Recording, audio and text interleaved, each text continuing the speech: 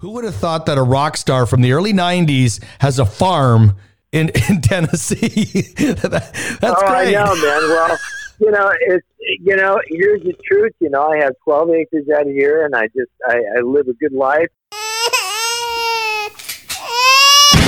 The Industry 45 Show.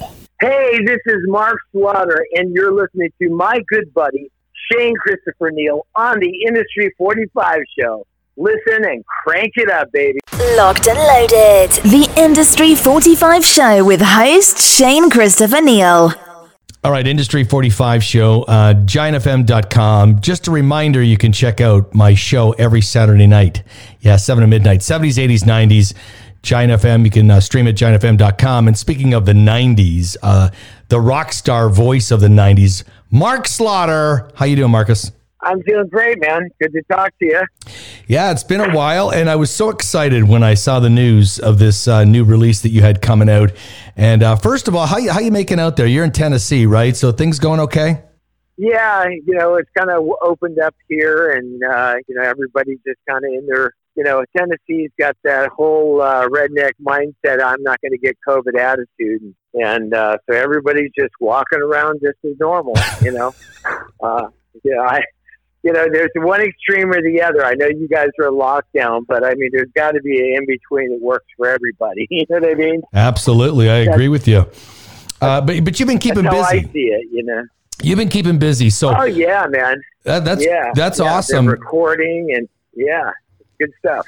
So let's go to the big news here, which this is so cool that you're having an issue of Fear No Evil, the box set, is out for pre-order right now. I believe it does not get delivered, I don't think, until September. But so let's start with this, though, before we talk about the box set. Right from the get-go, I've told you this before, always a fan of Slaughter, Stick It To Ya, Wildlife. Those two albums, when they came out, to me, great timing. All of a sudden, Fear No Evil comes out. It's 95. The genre has kind of changed. Yeah. The genre's changed a little bit, but take me back to recording this, because if I'm not mistaken, it took a couple years because Dana was in an accident or something, I recall. Right. It was 93. It was 93 that we actually recorded it. Going in 94 that we were going to release it on EMI Chrysalis, which is the label we were with. And we realized that they were just starting to close all their doors. And we just said, well, why don't you just let us go? And we went with a small independent to actually finally release the record. So they bought the record out from EMI. But, it was just a changing of how the industry is going to be, Absolutely. And, it's in hindsight, it's how things work. But at the same time, this record got kind of lost in the shuffle. And during the COVID times, Dana and I were throwing stuff that we were going through our DATs. And, we're one of the only groups from our genre that was self-produced, wrote our own music, and still perform it to this day. So, we just decided, hey, let's go deep. Let's find some demos and some stuff off this stuff and put it out on vinyl. Let's actually have vinyl records, because we never did have vinyl records. It wasn't the label that we were with, never put it out that way. I heard, speaking of vinyl, though, I want to piggyback on this for a sec, because I didn't know this. I heard you were telling somebody, I think in an interview or something, that Columbia House actually put it on vinyl, though, like, because you could get Stick It To Ya on vinyl. And I don't understand how that works. But it was not made for that. They licensed it to Columbia House as kind of a licensing deal. It's kind of like somebody who's leasing your land for a second. They don't own it, but they can lease it for a minute. So that's how the Columbia House, all those record clubs work. So they put it out on vinyl, but it was never released on vinyl. So when you see that, it was real blurry. The artwork is kind of, looks like a bootleg in essence. It is, because the quality, it wasn't mastered for that, meaning it was, the CD mastering was a lot hotter, so it really wasn't made for that. The only vinyl that was really done proper was in the UK and also in Germany. Oh, nice. And those are hard to find. Yeah, that was interesting when I heard that. I did not know that. So this album, what do you remember about recording the album? I know it was a long time ago. And where did you record it? We recorded it at Pasha. We were the last band to record in Pasha, which is where Children of the Sun, Billy Thorpe, I think Aldo Nova, I believe he did his drums there. It was just a really good recording room for drums especially. And we recorded it there, and then we recorded some of it in Vegas, and some of it, we just kind of spread it around all over because it was becoming an independent mindset. So we finished it up at O. Henry, and that was, we're just kind of going, well, what's going to happen with this whole industry? We had the record in the can for probably about a year. So how would you compare the album, Fear No Evil, to Wildlife, Stick It To Ya? Like, what is your perception now, years later, that it is as competitive of an album? Do you like it better? Like, I go back to, I'm a big Warrant fan, and I love the early Warrant albums. Right. Dog Eat Dog, and I had an interview a couple of weeks ago with Joey Allen, and I said, sonically, Dog Eat Dog's the best album you have, but the timing kind of was shitty when it came out. Right. And I think that was Michael Wagner who produced that. I believe so. Yeah. And I think that, I think everybody gets better at what they do. I think that sonically, Fear No Evil is a really good record. Mm-hmm. Stick It To You is a totally different animal to that because it wasn't, we were songwriters with good songs and we were doing it in the studio. And the band never played live until we did our first show with Kiss. So then we toured and we were out with, we had been, by the time Fear No Evil was done, we had toured with Kiss and Damn Yankees and Ozzy Osbourne, etc. And by that time, we were more of a live band. So it's a different feel on that record to me than the other records because it was a live band going in the studio as opposed to, songwriters with good production skills. Right. That's a great point. So talk about how this all became. You said you were talking to Dana. Jason Herndon is part of this as well, right? From Kiss My Wax Records. So tell me about the genesis of how this all came out, because this definitive edition, which we'll get into, is just awesome. And there's a total of 500 of the box set. I think there's only 100 left. So I mean, it's almost gone, but it was, it's really expensive due to the fact that, it's got like a program booklet that these guys have been going through. A buddy of mine, Pat Lucero, that I grew up with, has archived all this stuff, and they're putting together, kind of a timeline, and this is the artwork, and this is the original artwork. So it's like one of those things that all the things the people who's the super fan of it, it will be in this box set along with the demos of this record. We had some of the demos that are actually on vinyl, but that's the only place that, you'll find some of this stuff because that's, we went to our DATs and found it. We're going to master those too. Maury Applebaum is going to master it. So it should sound amazing, And that's right. Did Dream Theater and Faith No More. That's correct. There's the real dude. There's all the images and photos. So where did these come from? Because if you're like me over the years, like you don't know where anything is. It doesn't matter what you did. So you're asking people to help you out. Like, where did all the pictures come from?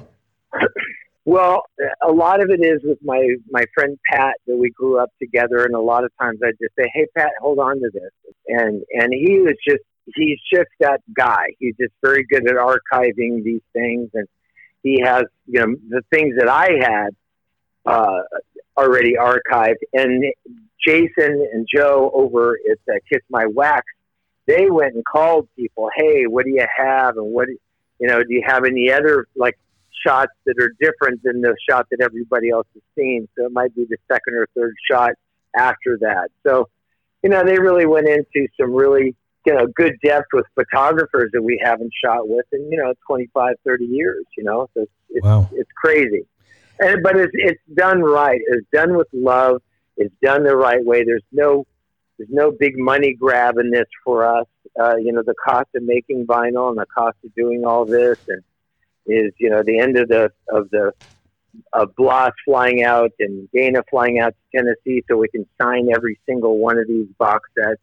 There's a lot of, there's a lot of expense in doing this all right, but it's going to be done right. And that's the key point. And I might add that beyond the box set, they're also releasing, Fear No Evil just on vinyl, right, above and beyond the box set, but it doesn't have all the super stuff that's certainly going to be worth.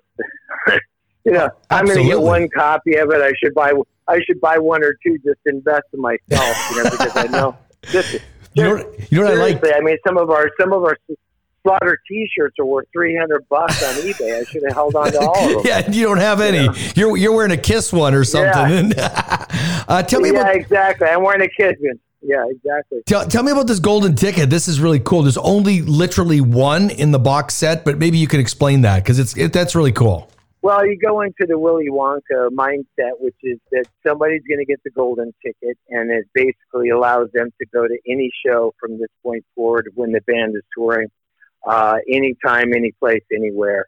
And we just thought it would be really cool to put something in there. We look at it as fans as we're putting this together. Wouldn't it be cool if we did this? Wouldn't it be cool? Because we know, if it was Kiss or one of these other bands, if they did something like that, it means something because it's from the band. It's not just a marketing scheme. Right. You know what I mean? It's something we enjoy doing. We enjoy that aspect of what we do, and it's it's just kind of giving back, so to speak.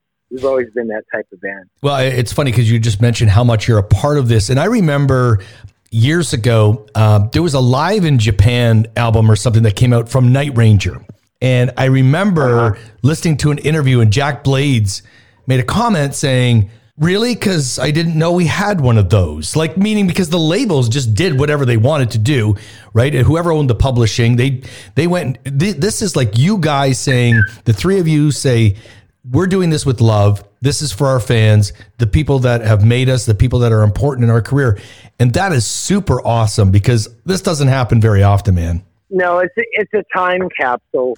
And, even as we're going through the COVID times and going through our DATs and cassettes from 20 and 30 years ago, you listen to this stuff and you just go, wow, what a trip, because you're so busy living it, you don't really go back and rewind for a second to see where you've been. And I think in that side, we there's the record is a really good record. There's some really good songs on it, but the recordings of the drums, I think, were probably the best drum sounds we had on any record.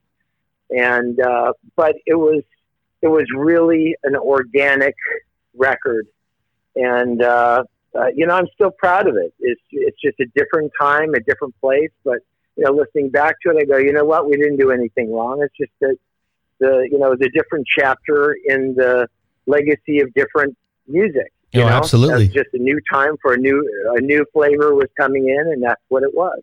Well, I went back to re-listen to a lot of this album, and it reminded me of all the great tracks that you put out. And you sang, like, you always sing great, but this album, this morning I had it on repeat while I was working. I was like, Jesus Christ.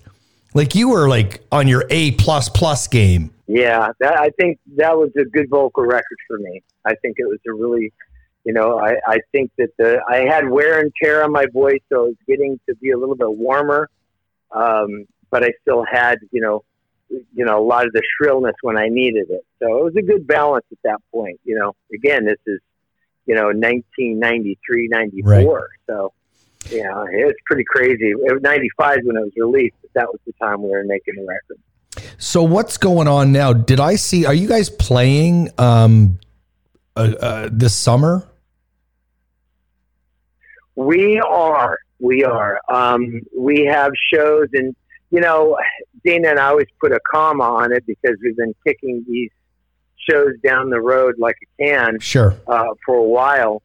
But some casinos are like, we're out of money, we can't do it. Some of the festivals are like, we don't care, we're putting it on. So we have several of those festivals, the Lakes Jam, the Freedom Fest, M3 we're also doing, and they're actually opening up the lawn, so that's going to be full blown open. But you look at it and you just go, is there going to be another Flume? I mean, nobody really knows, right? How it's all going to open up or stay opened up. If not everybody's vaccinated, I mean, who knows? But hopefully we squash this thing enough. But it's just a big question mark over any show that we have booked. So you can't get emotional about it. You just go, yeah, we have a lot of shows so far. We have about 25, 30 shows this year. But as it unfolds, I'll believe it when I get, when I'm going to the airport. Absolutely. I hear you 100%. How about Go ahead. Go ahead. I'm all right. No, I just want to know, any new music will we hear at all? Or is that not something that's top of mind? It's something that we want to get into. I've been I'm on constantly recording. I have a studio at my house, and I haven't stopped all these years. I've done several solo records and worked on other projects, but I think that's just a labor of love because I love doing it. As far as the band goes, we just all got to get in a room and do it. And it is a different dynamic when it's done in a band than when it's just, absolutely. Person, yeah. So I'm looking forward to hopefully doing that soon. But in the meantime, I've been doing tracks. We did a tribute to Mark Craney, who's the drummer of Gino Vanelli and also Jethro Tull. We did kind of a tribute record to him. Jimmy Haslip on bass and Joe Vanelli on keys. So, I mean, it's been a blast. It's been really cool. So that's right more towards the prog, the Gino Vanelli stuff that we're doing. So it's kind of that prog pop thing that was going on in the 70s. So, I was going to ask you. You go back and you love it. I was going to ask you if you were, how Josh Egan was doing. I haven't talked to Josh in a while. Josh is great. I mean, we've done it. This is some of the projects we're working on. We did another Seven Angels track that turned out really good. It's just we're just keeping busy. I think we're just really loving making music is just the key point. There's really no dollar grab. It's just for the love, because you love it. Yeah, absolutely. The people that you actually like as human beings as well. You know what I mean? No, that's half of it to me anymore. Absolutely. Have you on a side note I know Dana plays with Vince and does a bunch of stuff. Have you spoken to him lately? I mean, I know the media's been all over Vince Neil after what happened. Oh, but well, Dana and I speak every day. I mean, we're brothers from 85 forward. So, I've known him a lifetime. So yeah, I've kind of caught wind of it.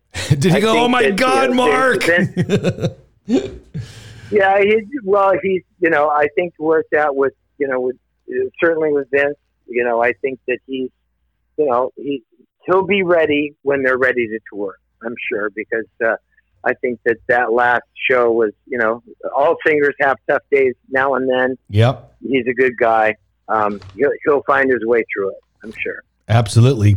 It's always awesome talking to you. You're always fun and you got some great stories, and I do appreciate you. And, I'm excited for this. I'm going to buy the album. I'm probably not getting it on the definitive edition because it's going to be sold out before I buy it, probably.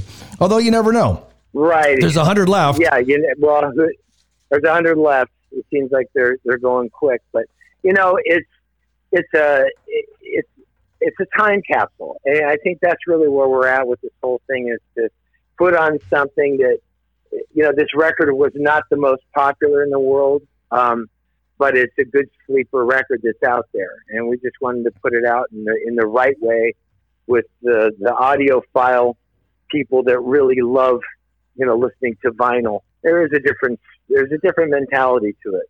Those are people who really listen deeply in their records, Awesome. And like I said, I listened to it today and it reminded me of songs I haven't heard in a long time and reminded me how great your band is. And I hope you guys come to Canada. I mean, you know, in light of COVID and stuff, but one day soon, and I can come and see you guys because I enjoyed my Slaughter days in the 90s watching you guys. You played Hamilton, Toronto. I was at all those shows.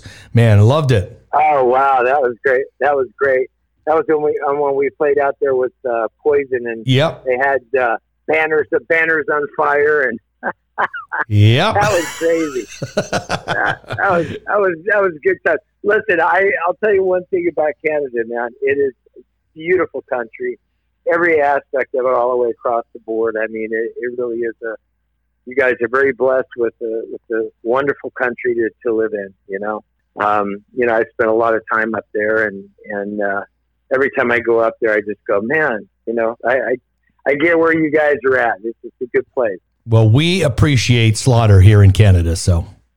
Giant TV's Industry 45 Quick Spin Show with your host, Shane Christopher Neal.